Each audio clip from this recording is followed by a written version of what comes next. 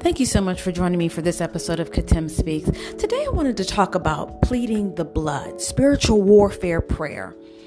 The blood of Jesus is a powerful, powerful tool against the enemy when we're praying and just in general, and should be used regularly for spiritual warfare. We should incorporate pleading the blood of Jesus during our prayer time for ourselves and our family and all of our affects. Satan and his kingdom hate when we plead the blood of Jesus.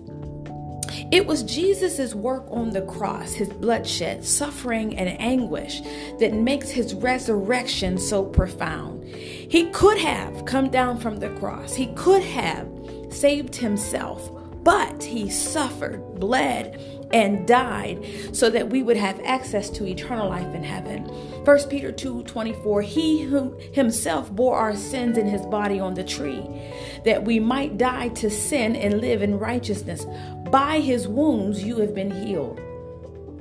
Exodus 12:13, the blood shall be a sign for you on the houses where you are. And when I see the blood, I will pass over you, and no plague will befall you to destroy you when I strike the land of Egypt. Revelations 12:11, and they have conquered him by the blood of the Lamb and by the word of their testimony. For they love not their lives even unto death. Hebrews 10:19-23. Therefore, brethren, having boldness to enter the holiest by the blood of Jesus, by a new and living way, which he consecrated for us, through the veil, that is, his flesh, and having a high priest over the house of God, let us draw near with a true heart in full assurance of faith, having our hearts sprinkled from an evil conscience and our bodies washed with pure water. Let us hold fast the confession of our hope without wavering, for he who promised is faithful. 1 John 1:7, but if we walk in the light as he is in the light, we have fellowship with one another, and the blood of Jesus, his son, cleanses us from all sin.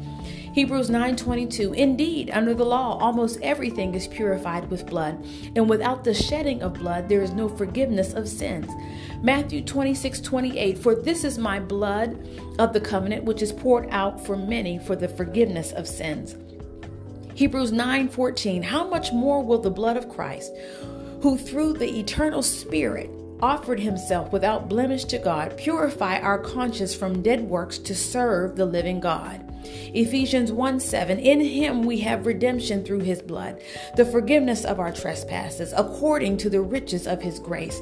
1 John 1:7, but if we walk in the light as he is in the light, we have fellowship with one another, and the blood of Jesus, his son, cleanses us from all sin.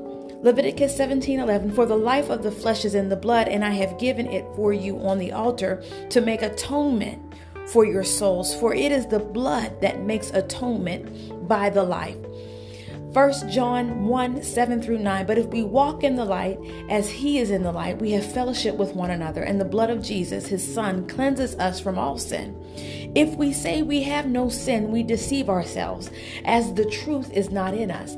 If we confess our sins, he is faithful and just to forgive us our sins and to cleanse us from all unrighteousness. Romans 8:1, there is therefore no condemnation for those who are in Christ Jesus. I just want to read that again. Romans 8:1, there is therefore now no condemnation for those who are in Christ Jesus. Remember that there is power in the blood of Jesus. May God bless you. Be encouraged.